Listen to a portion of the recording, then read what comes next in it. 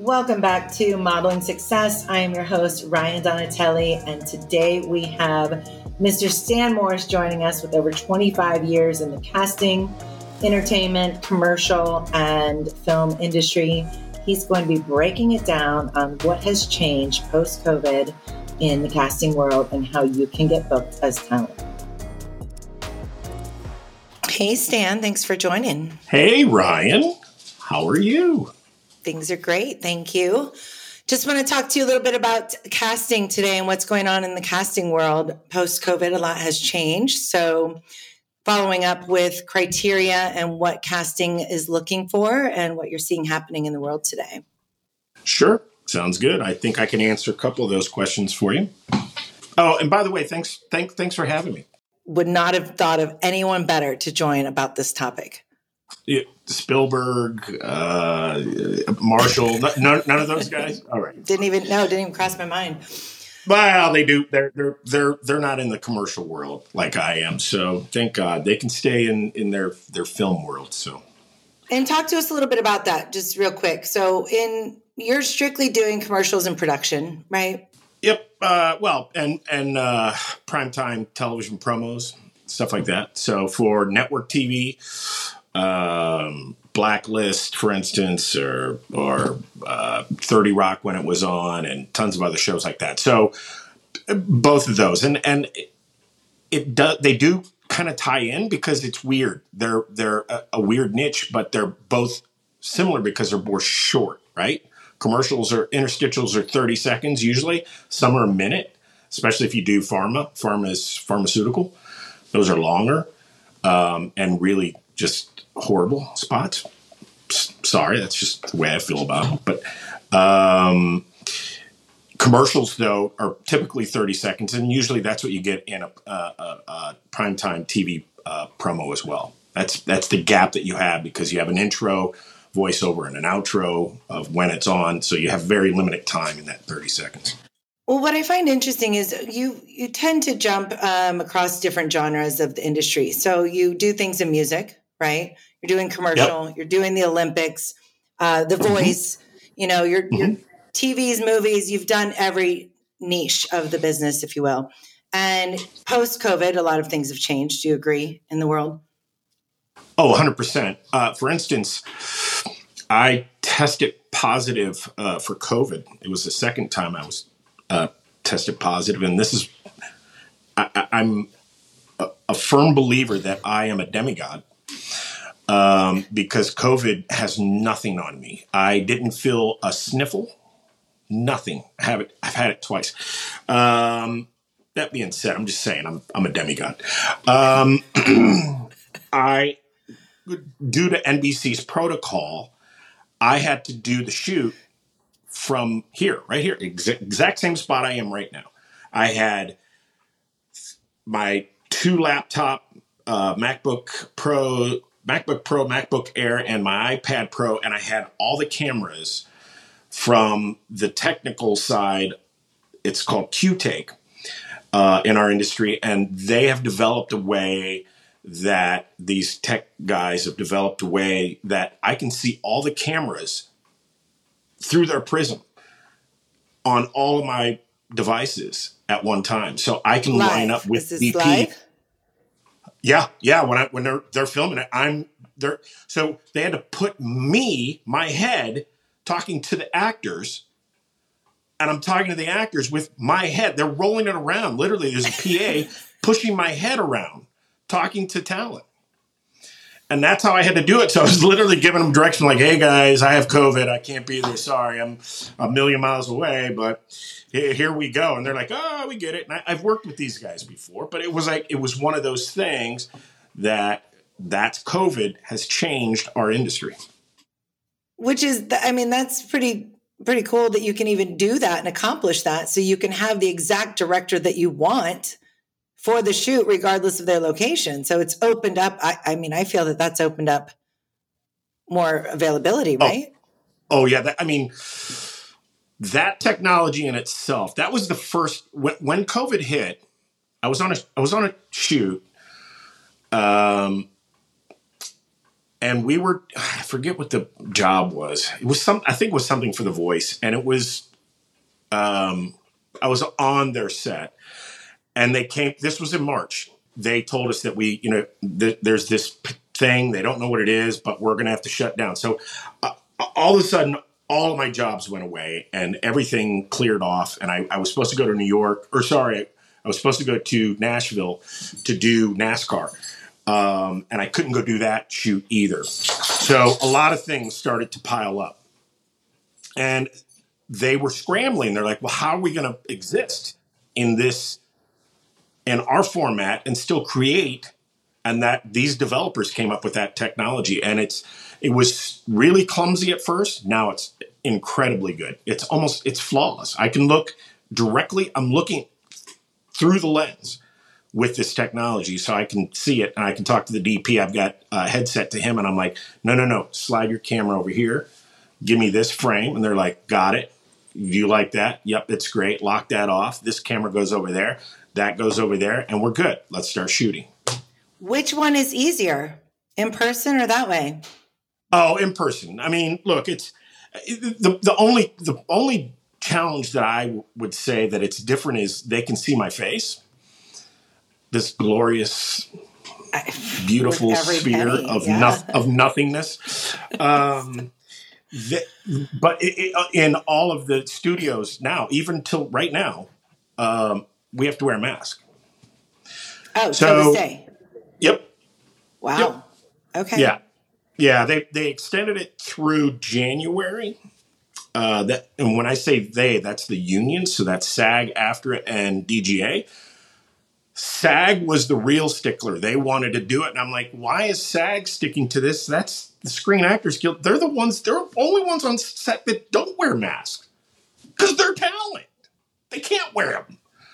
But they're telling us we have to wear them. So there's a lot of disgruntled employees as it sits right now in the industry, but it is what it is. And I digress. We move forward. But I like to be in person. I like to give direction. I like to physically be there. And it's like my normal method of dealing with talent is, because I was an actor, is to talk to them. And I understand their language. I speak it fluently. So they appreciate that. And therefore it's good. But being a floating head on a screen is odd, I'm sure, to the talent, but it worked.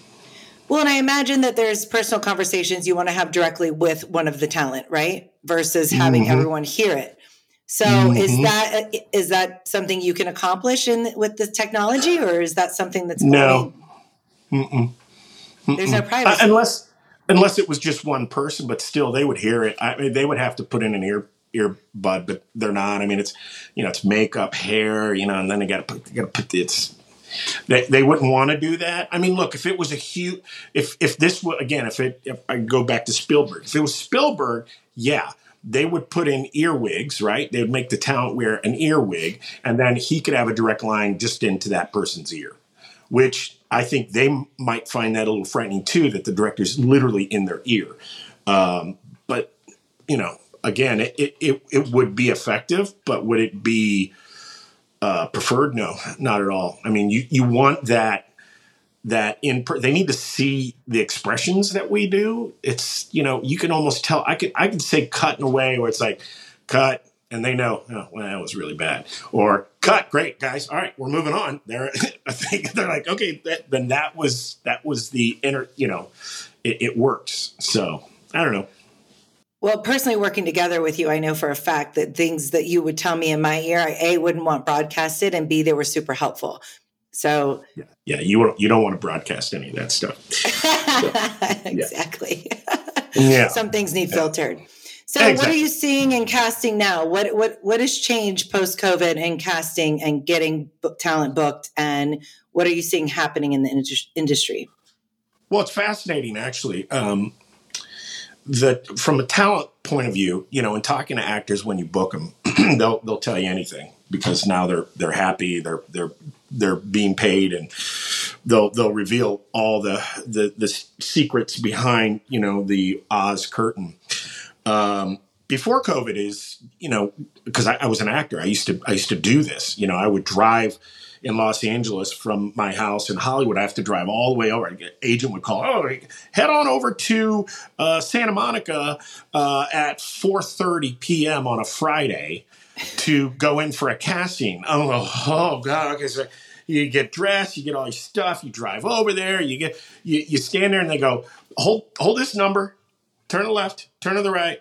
Okay, thank you. And you're like, what? I drove 3 hours in traffic and gas I didn't have because I was a poor actor. Well, that's changed. Now everything is done through this medium right here that we're doing. They do their auditions that way. They present everything that way. Their agent, they get a call from their agent, or it's usually now they're just sending texts and they're like, "Are you available for blah blah blah?" Yes. The link, they'll send them a link. They go to the casting link. They put it up. They do have a certain amount of time that they can put in for retakes, right? So it doesn't have to just be all in one take. They can tell if, for instance, they give them dialogue, they can read that dialogue and they can act out the scene, and then they go, yeah, click, let me change that, and then they change it, and then they go back, and so they have a couple edits that they can do, but then finally they have to submit it, and that's their submission for the audition. Here's an even crazier one. I was shooting with some talent on a commercial a few months ago, and the actor came to me and was like, "Hey, do you mind at lunch? I have another audition." I'm like, "Whoa, wait, bro, you're with me. We paid you." And he's like, "No, just at my lunch. I'll just go in my car and I'll do."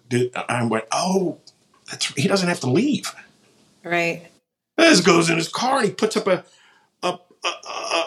screen like he's somewhere. Yeah, this is the background and he's sitting at the steering wheel. He puts his phone up there and he's like, "Hey, I'm acting. Look at me." And then click, submit, and goes back to work. I'm like, wow. For the actor, I think it's a great advantage for him.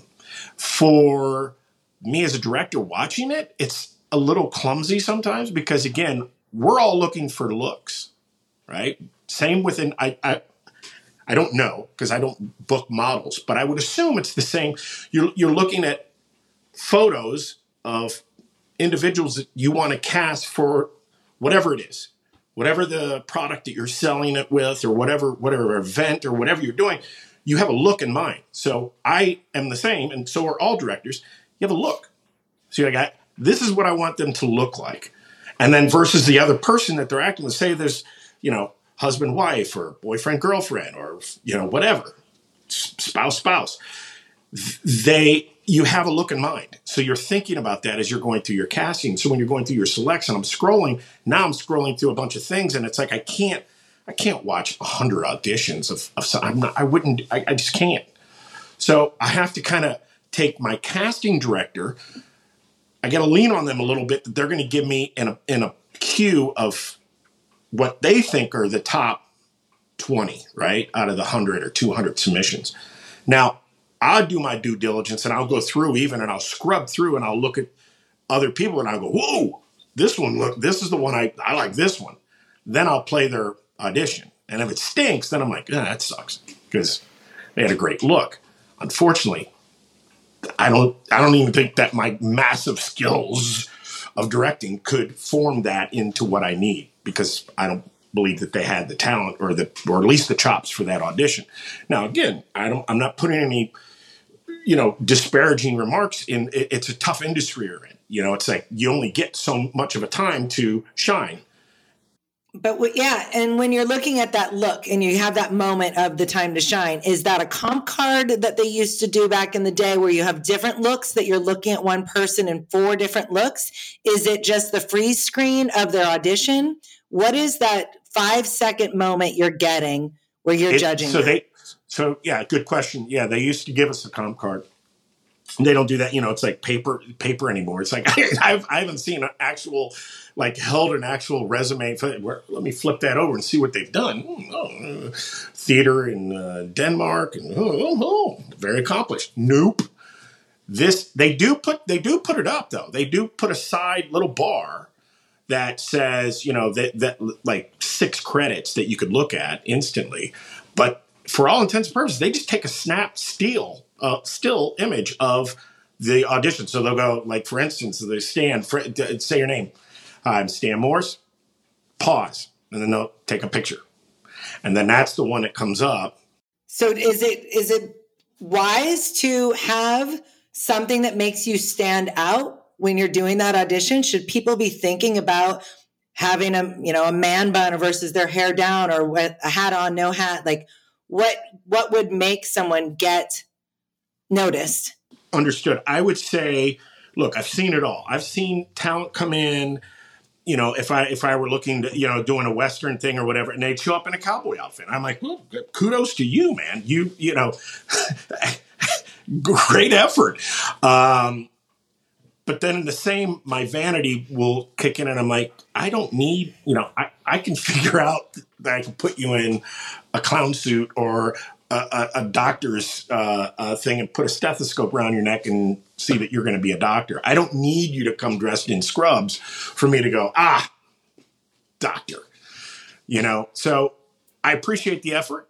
But then again, I'm still looking for the performance. And if the performance is there and the look is there, then those are two parts of the components. The third one is, can they take direction? No matter what it is, do I feel that if I give them direction, are they going to be able to take that, ingest it, and then produce it? Exactly. So if they can't, then I'm in for a ride that is going to be painstaking, because if I'm dealing with the other actors and you can see the other actors like, bro, just learn your lines, or, come on, cuz you got to have, a little professionalism. You got, it's like, and then the actor starts to sweat internally and then it becomes a struggle. But the end result obviously being to deliver that you can act, right? That's what you're looking for at the end of the day. Yep. Getting to that point, the funnel is massive, right? So in the world today, are they even able to cast, for instance, for a male Asian, if that's what you're looking for the storyline, because it's, whatever the background is, but a male Asian is what they're looking for. Is casting allowed to even cast for that today? Well, they are, but they'll say multiple ethnic, right? Okay. So look, let's be very honest in that is what we're here to do. where we are in the world right now. It is no surprise that when you watch any commercial, whether it's for a Gap, the pharmaceutical ones are my favorite. Chrysler. Oh, those are clearly the best. But you've got 17 boxes checked. Yeah, exactly. But that's for so diversity is number one. So you're not going to see a commercial most likely with, the beautiful blonde, unless they can, self-deprecating joke about that, because it's like you're the white, all white cast that's gone. It's diverse is you could buy, and I'm half black. My father's black. My mother's white. Just so the audience knows, I'm not some kind of crazy racist. But the reality is that you're going to have a black person. You're going to have an Asian person. You're going to, or multiple ethnic, a Latino, Latina. It's the going to be diversity is present. It will be there, and it won't be that they don't body shame. Quite frankly, they go outside of that box now, where they're not. Not only are they not looking for the perfect model, they're looking for those that are, quite frankly, not perfect in any stretch of the imagination. And I want to say something real quick to pause you on that, because you have called us to book talent before. And I remember when we did the Kesha stand-in, you wanted a 40-year-old plus woman booked, because for your point of view, you need to be able to prepare for everything. Lighting, skin, all the things. And so you actually wanted something extreme. So when Kesha showed up, everything was all dialed on set, right? Yeah. And so there are casting abilities on and off camera for all genres of people. Sure. I mean, the reality, so for stand-ins, I'm always looking for something, because my DP, that's director of photography, appreciates that ability to light for them. For instance, if they're lighting for you, they don't want me to bring in an African-American girl That's 15. The light for you, it's just not going to work. It needs to be, the skin tone needs to be there. The hair color needs to be there, because we light not just with a panel and just splash someone. We need the back edge. You need fill light. You need a key light. You need a diva light. You need all these elements of lighting for composition to create a palette that is, that separates us from the guy holding up their iPhone and shooting their video. And no offense to the people that are making these projects. That's good for them. Bravo. I give you it's working, many claps. Right. But at the end of the day, the point being is that the diversity is there in film right now. So anything on camera, there is a bigger chance of getting booked in the industry more than ever, regardless of shape, size, color, anything. Right? And it's desired. 100%. Look, this is coming from corporate America. Corporate America is hearing the small voices, and they're reacting. That's just all there is to it. There is no way around it. You can't go into fighting a battle as a director. You need to accept who is the elitist in the room and take your vanity and anything else that you have in your little head, and then you got to let it go, because they're really the ones in charge. You're the monkey that sits behind in the chair and goes action, cut at that point, because they will get what they want. Okay, so they're casting for multicultural, right? And then you have to pick out all the male Asians and not even tell anyone in the casting that that's what they're looking for. Is that correct? Well, I believe so. I mean, when I sent out when someone asked me, which they do on every job, the producer will, once we get booked, the producer will say, "Okay, let's talk about casting." I say, "Sure." So what are we looking for? I will say, I'm looking for men, 20s to 30s, that are comedic. All ethnic. So I can open it up. But if I want to be very specific, I'll say multi-ethnic, right? And then they'll put that out to the casting agents, and the casting agents will take that and they'll send it out to all their clients. All their clients then will audition, and then they come onto a screen like this, and I get to go through and scan and do it. Callbacks used to be, once I made a decision, and again, these have to go, it's not just me. I make my decisions. But it has to go back to the agency, right? The agency is the protector for the client. They're protecting the client's integrity, their vision, their creative, everything. That's what they're hired to do. They're hired to write a campaign, a creative campaign that will put their client, which is the client, say it's Coca-Cola, they have to take everything into that consideration and not try to ruin Coca-Cola. Got to put them all in a good light. So that's very important on their side. So again, I can say I like these guys, so I always have to give them backup choices, because then they're going to look at it with a prism of at least 15 eyes that are just there at the agency side, and then they have to send them off to the client. The client has to make a decision ultimately, and then it'll come back and they go, they like your first choice in this one, they like your second choice in that one, they don't like anything, can you look at some more people for that one, can you do this, and blah blah blah, and then it comes down and it becomes a little shifting back and forth, and then eventually they decide on and agree, and they go, these are great, we love all the casting, boom, then it goes to wardrobe, costume.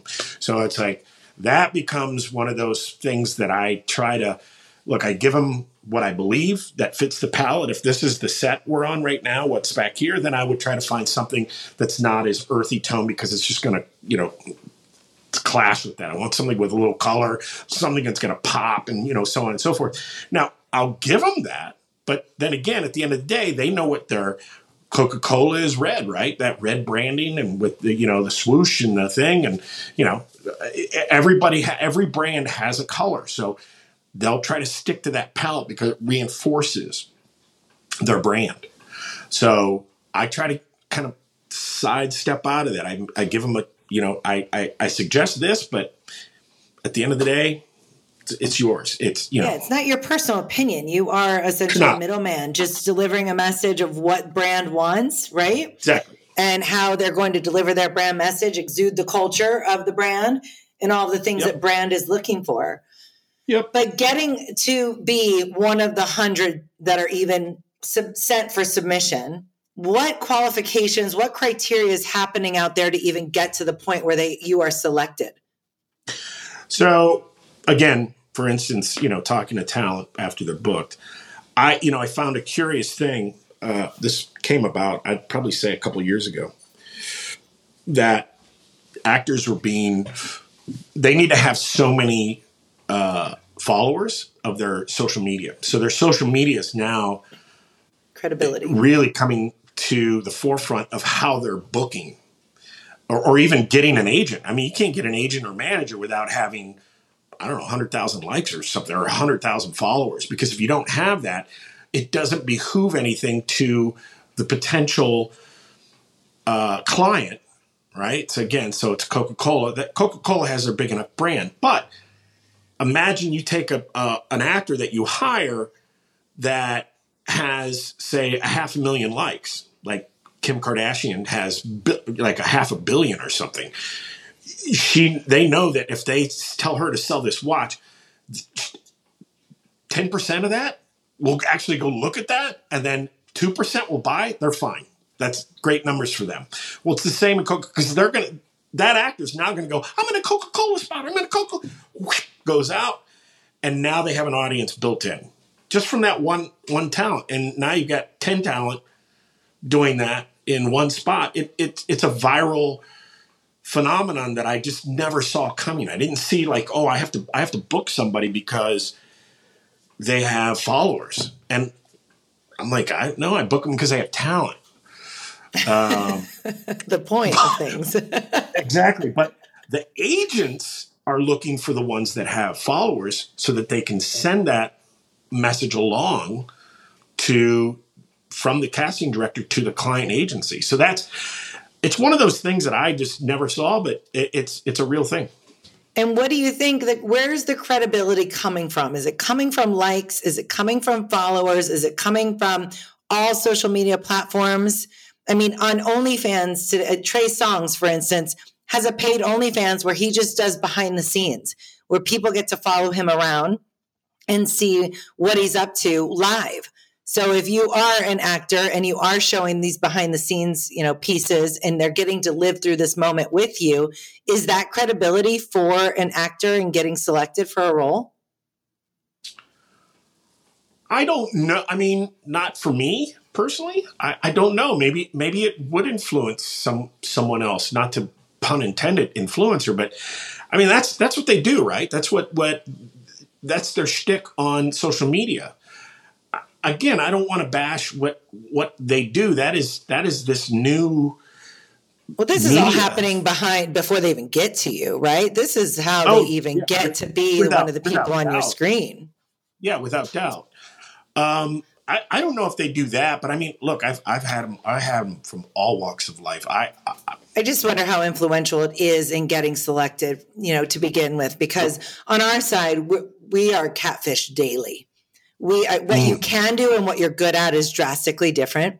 What there's 1 million people in LA that are actors. And if you look at their resume, they're waitresses and bartenders. There's a difference between what's paying the bills and what isn't paying the bills, and what you want to do and what you're currently doing, and then what you can do and what you're actually good at. So the skill set of people is, I mean, it's traumatizing, to be honest. So what we're seeing a lot of people being able to do all of these things. Yes, I can dance. Yes, I can be a mermaid. Yes, I can be a background actor. Yes, I can be a PA, but it's like they're not really good at any of those things. So when it comes to coming across your desk and seeing, so you're looking for a look, then you're looking at their talent. How much time do they get of your attention? It takes 7 seconds for the brain to register what it just saw. So how much time do they get of your attention in screening and looking at these auditions just sitting from home? You mean when I'm going through the casting process looking at their reels and their audition? The purpose of having a casting director that you like is they can help you by sorting the not so good to the great, right? So they can say, these are the ones we feel are the best.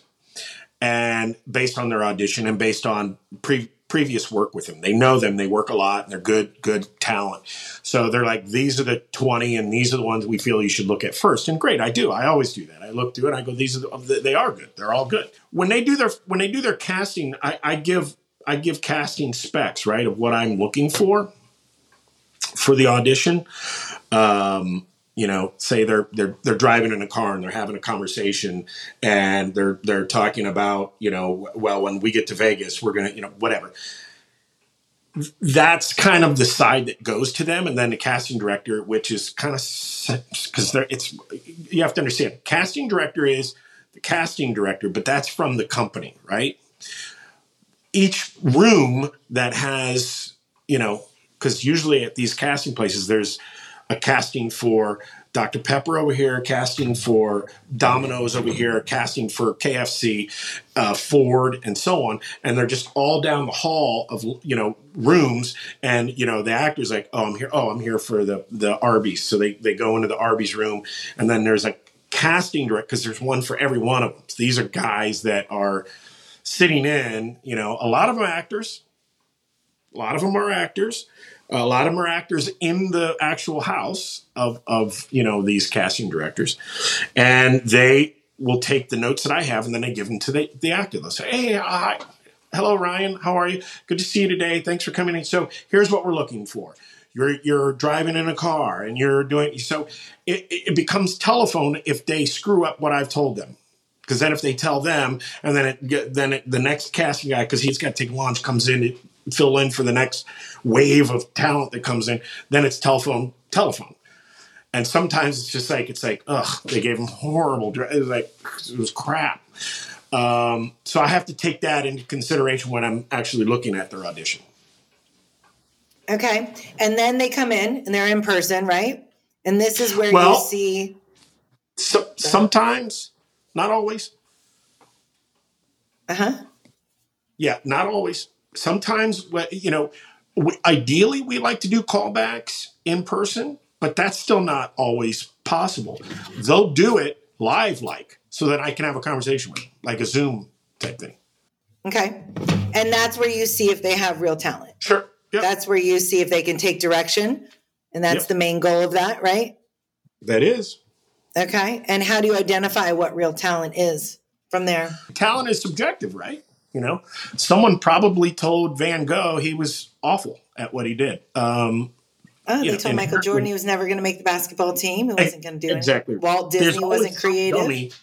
Yeah, there's always some dummy that doesn't see talent the way the vast majority sees talent. And that's unfortunate. But, sometimes, I know I'm getting a little off track, but it's sometimes for talent, they need to hear that over and over because they really don't have talent. You've seen like the people that go on, I don't want to watch a lot of these shows, but I've seen some of the clips. I do promos of these, like The Voice and, American Idol and stuff like that. You see the ones that come in and they're the blooper ones. You're like, I'm singing. And they're like, you see the panel and they're all like, oh, God, this guy's off. It's like someone told them that they can't sing, right? But they went, no, I have the talent. And you're like, no, you actually don't. To try the banjo. I don't know. Try singing, not good. And they're like, no.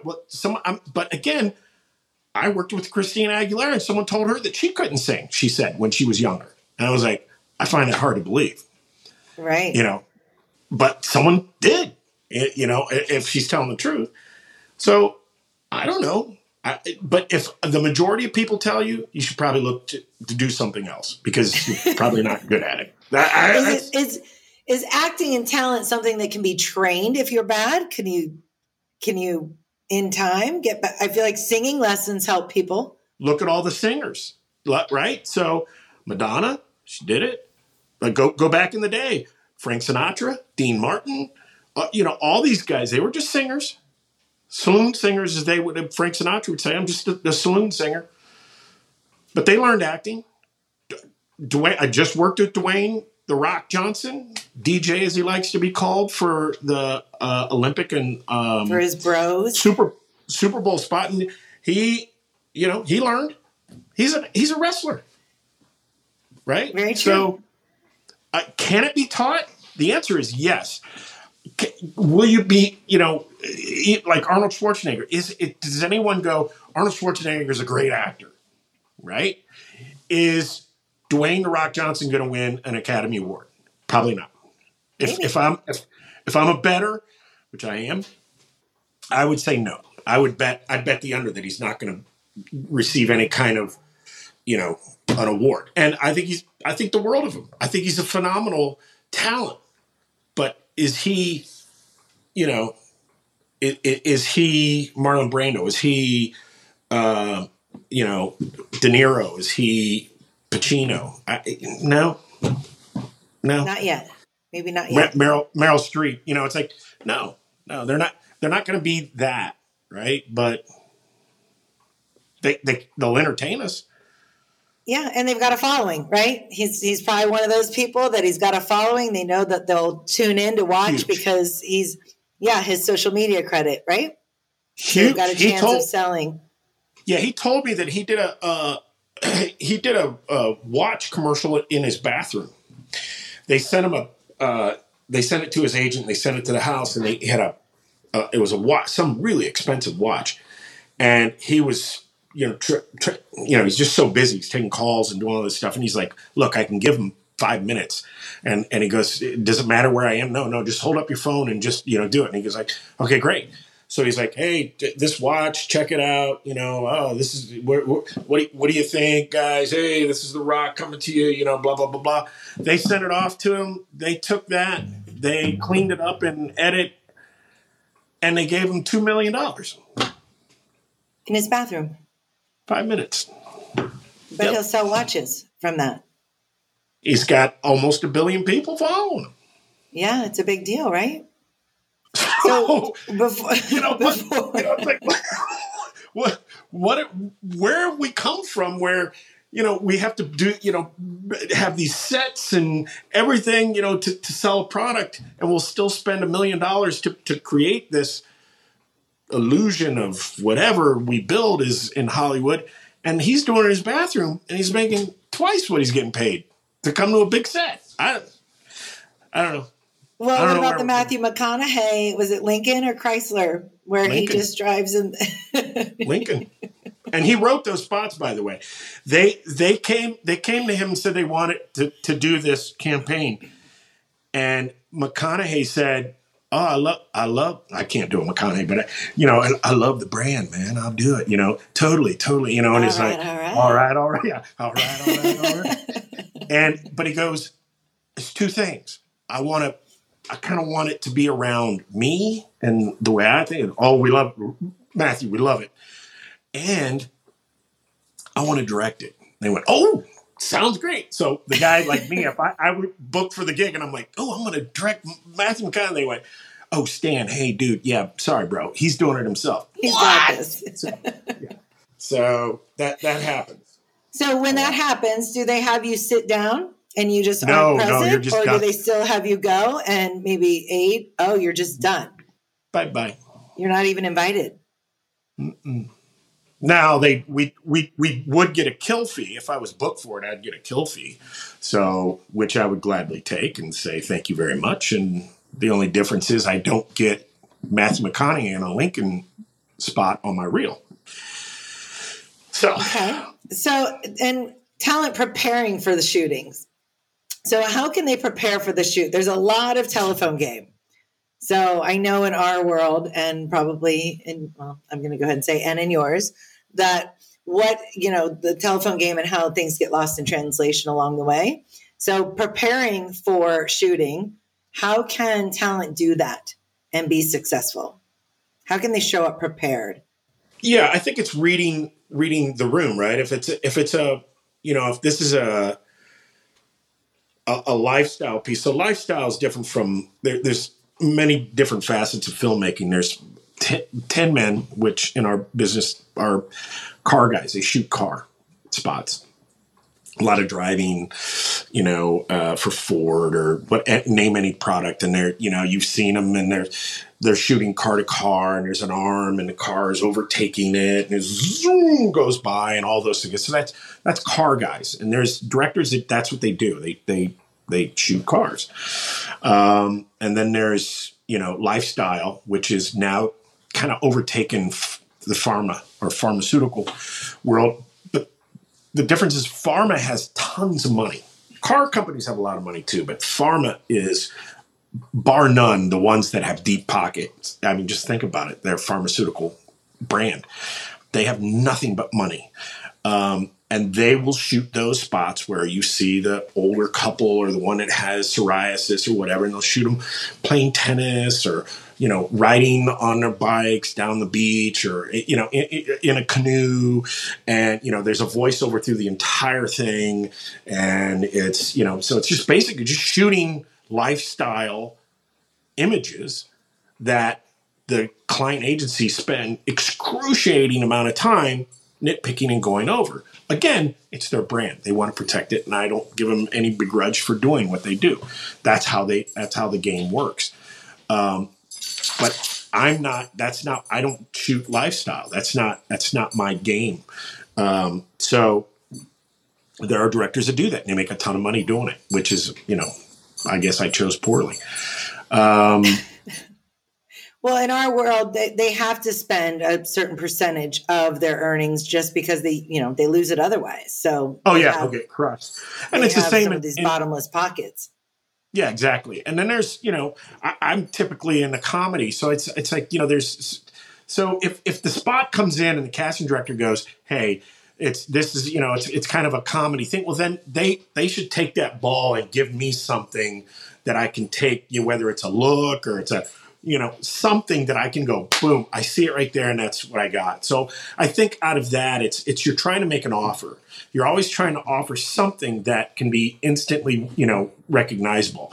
I don't mean to go in and like, look at me, I'm goofy guy, but something that I can find pretty quick. Right. And that's really it. So whether it's, if the casting director tells you, well, this is, it's one of those sappy Super Bowl spots where, it's drama, well, then go appropriately. Bring the thunder in that world. Show them, that range of what you can do.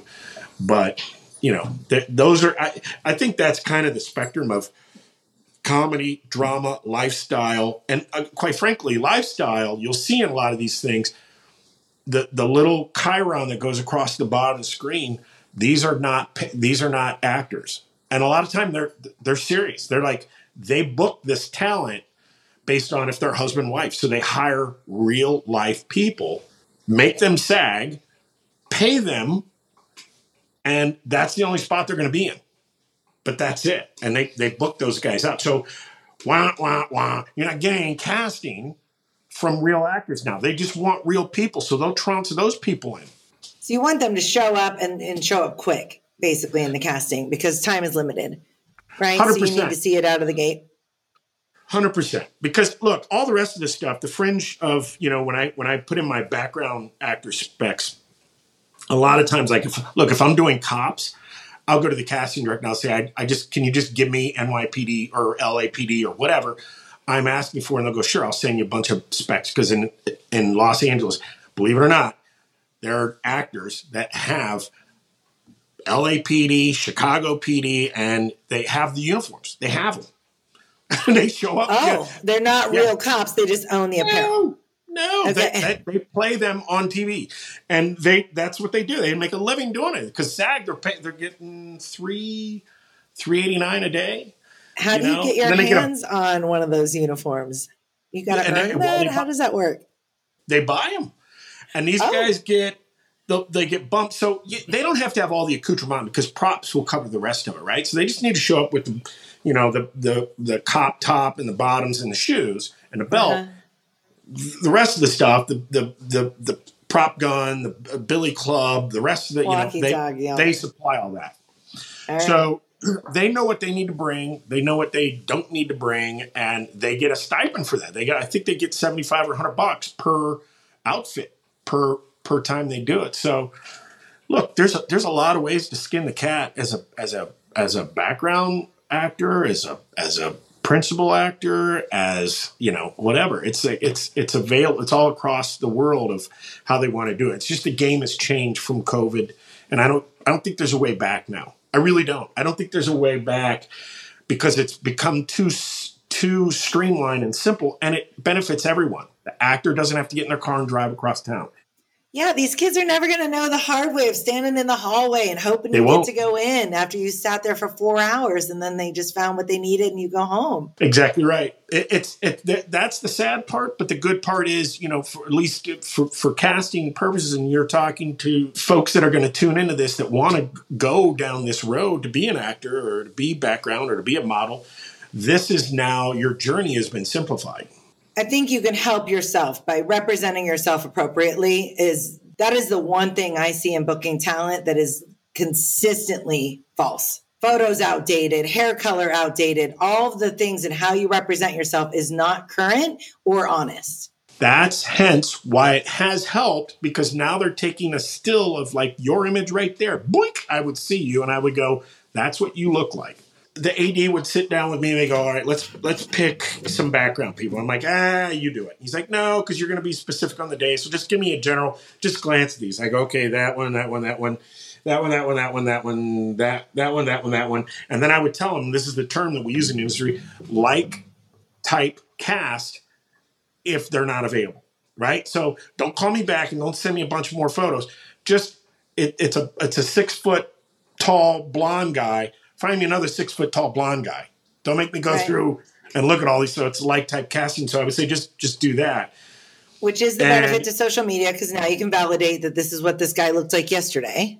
Sure, exactly right. However, I'm talking. So that's where we are now. But back in the old days, I'd look at the photo that they would send me. I go, that guy, and then they would show up. I'm like, who are you? Oh yeah.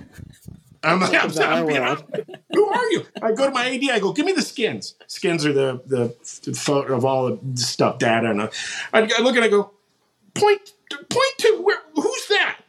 They point and I go, I walk right up to town. And I go, really? And they're like, yeah, it was a few years ago. You think? Yeah, and 50 pounds ago, 6 kids ago. Oh yeah. Happens to us daily. Yeah. But the reason it works for these people is because they're getting booked off of this because people aren't doing their homework. Agencies aren't meeting them. Agencies aren't vetting them. And they're slipping through the cracks and it's working for them.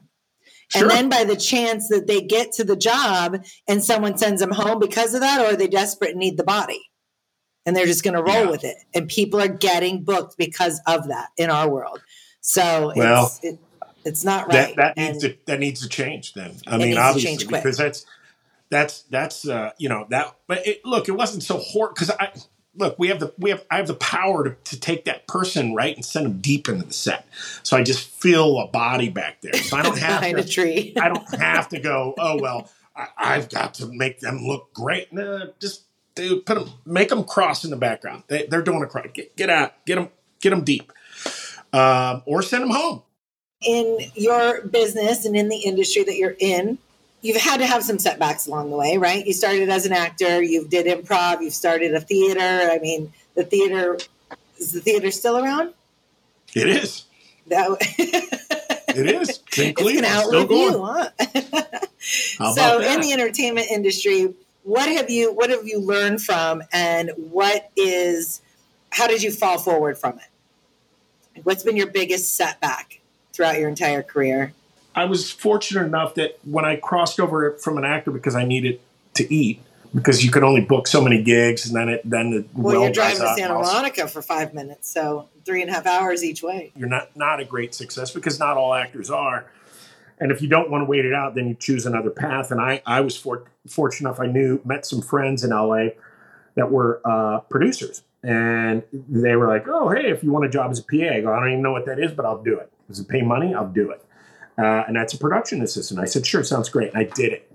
And I jumped in both feet and I just went after it because that was kind of my low coming off of what I wanted to do as an actor. Then I got into that and I go, Oh, that's what that thing was when I was on set as an actor. That's an Apple box. Oh, okay. Oh, those are high rollers. That's a stand. Okay, that's a thing. Oh, that's what a grip does. A grip puts the lights on the stand, and the gaffer is the person that lights the set. Oh, wait a minute. I want to learn more of this. So then I wanted to delve into it a little deeper, and then I met a great AD, Travis Gold, he's like one of the originals, the great ones, and he took me under his wing, and became an AD. I was an assistant director.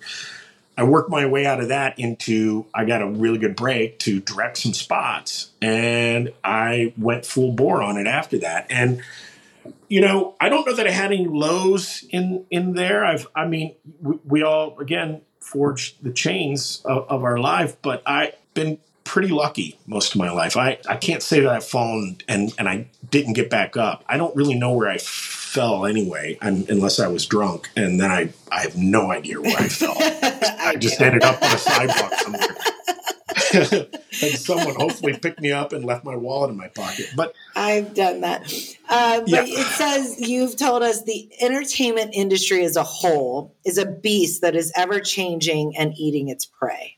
It is from all positions, because that black hole that's out there is kind of like, it looks attractive in a sense because all the things that I'm getting nerd wise now, but what it can do, but it really is a beast. It eats its prey all the time, and it's either through diversity, right? So if you were a white actor in Hollywood, say even 7 years ago, you had a great opportunity that you were going to go somewhere. Now, if you're a white actor, male or female, it's a struggle.